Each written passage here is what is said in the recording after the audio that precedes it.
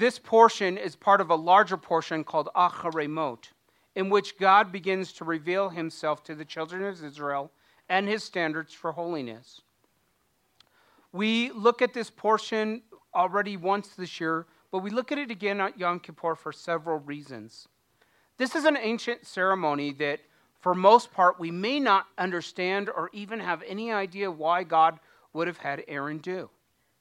Aaron is first to bring a young bull and a ram, a young bull specifically for his sin and for the sin of all the priests and all the people that serve in the sanctuary. And then he brings a ram for a burnt offering. He brings also 2 goats that are to be, one is to be picked for the sin offering, and the other one will be the scapegoat. And he also brings a ram for the burnt offering. Now, you might think, why is he talking about the ram? That doesn't seem that important.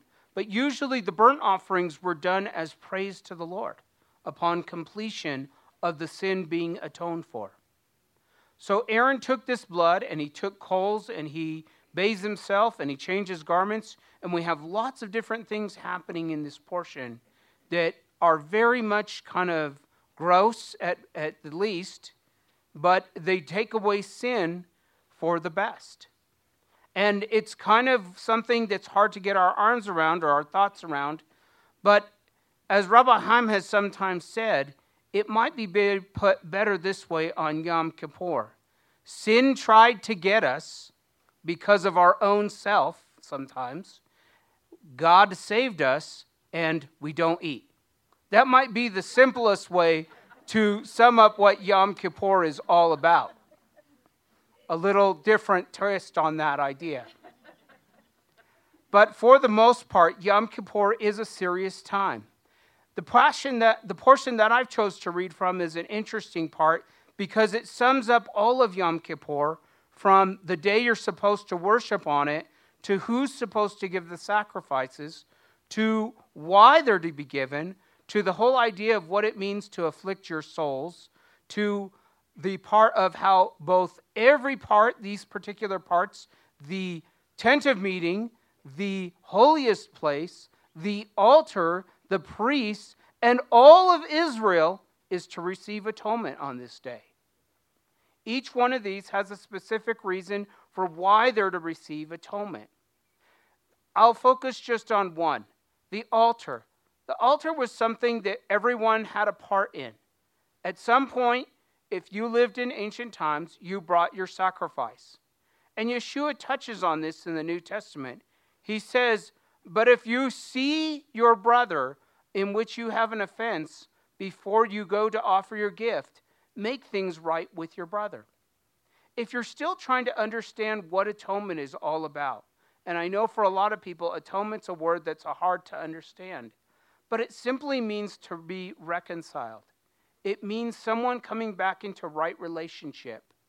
And it's a very important concept because at some point during our life, we do make some kind of mistake, whether it's unintentional or even sometimes, God forbid, intentional, that separates us from the Lord. Therefore, we always need that reconciliation. We always need that restoration. Maybe you've experienced that in the big way. The big reconciliation is salvation with God. And in turn, when you become saved, you take upon yourself this ministry of reconciliation, in which you become God's tool for bringing the good news to others. Yeshua best put it this way: blessed are the peacemakers. This is the word reconcilers. The Greek word is irenopos. For they shall be called the children of God. What did the children specifically do?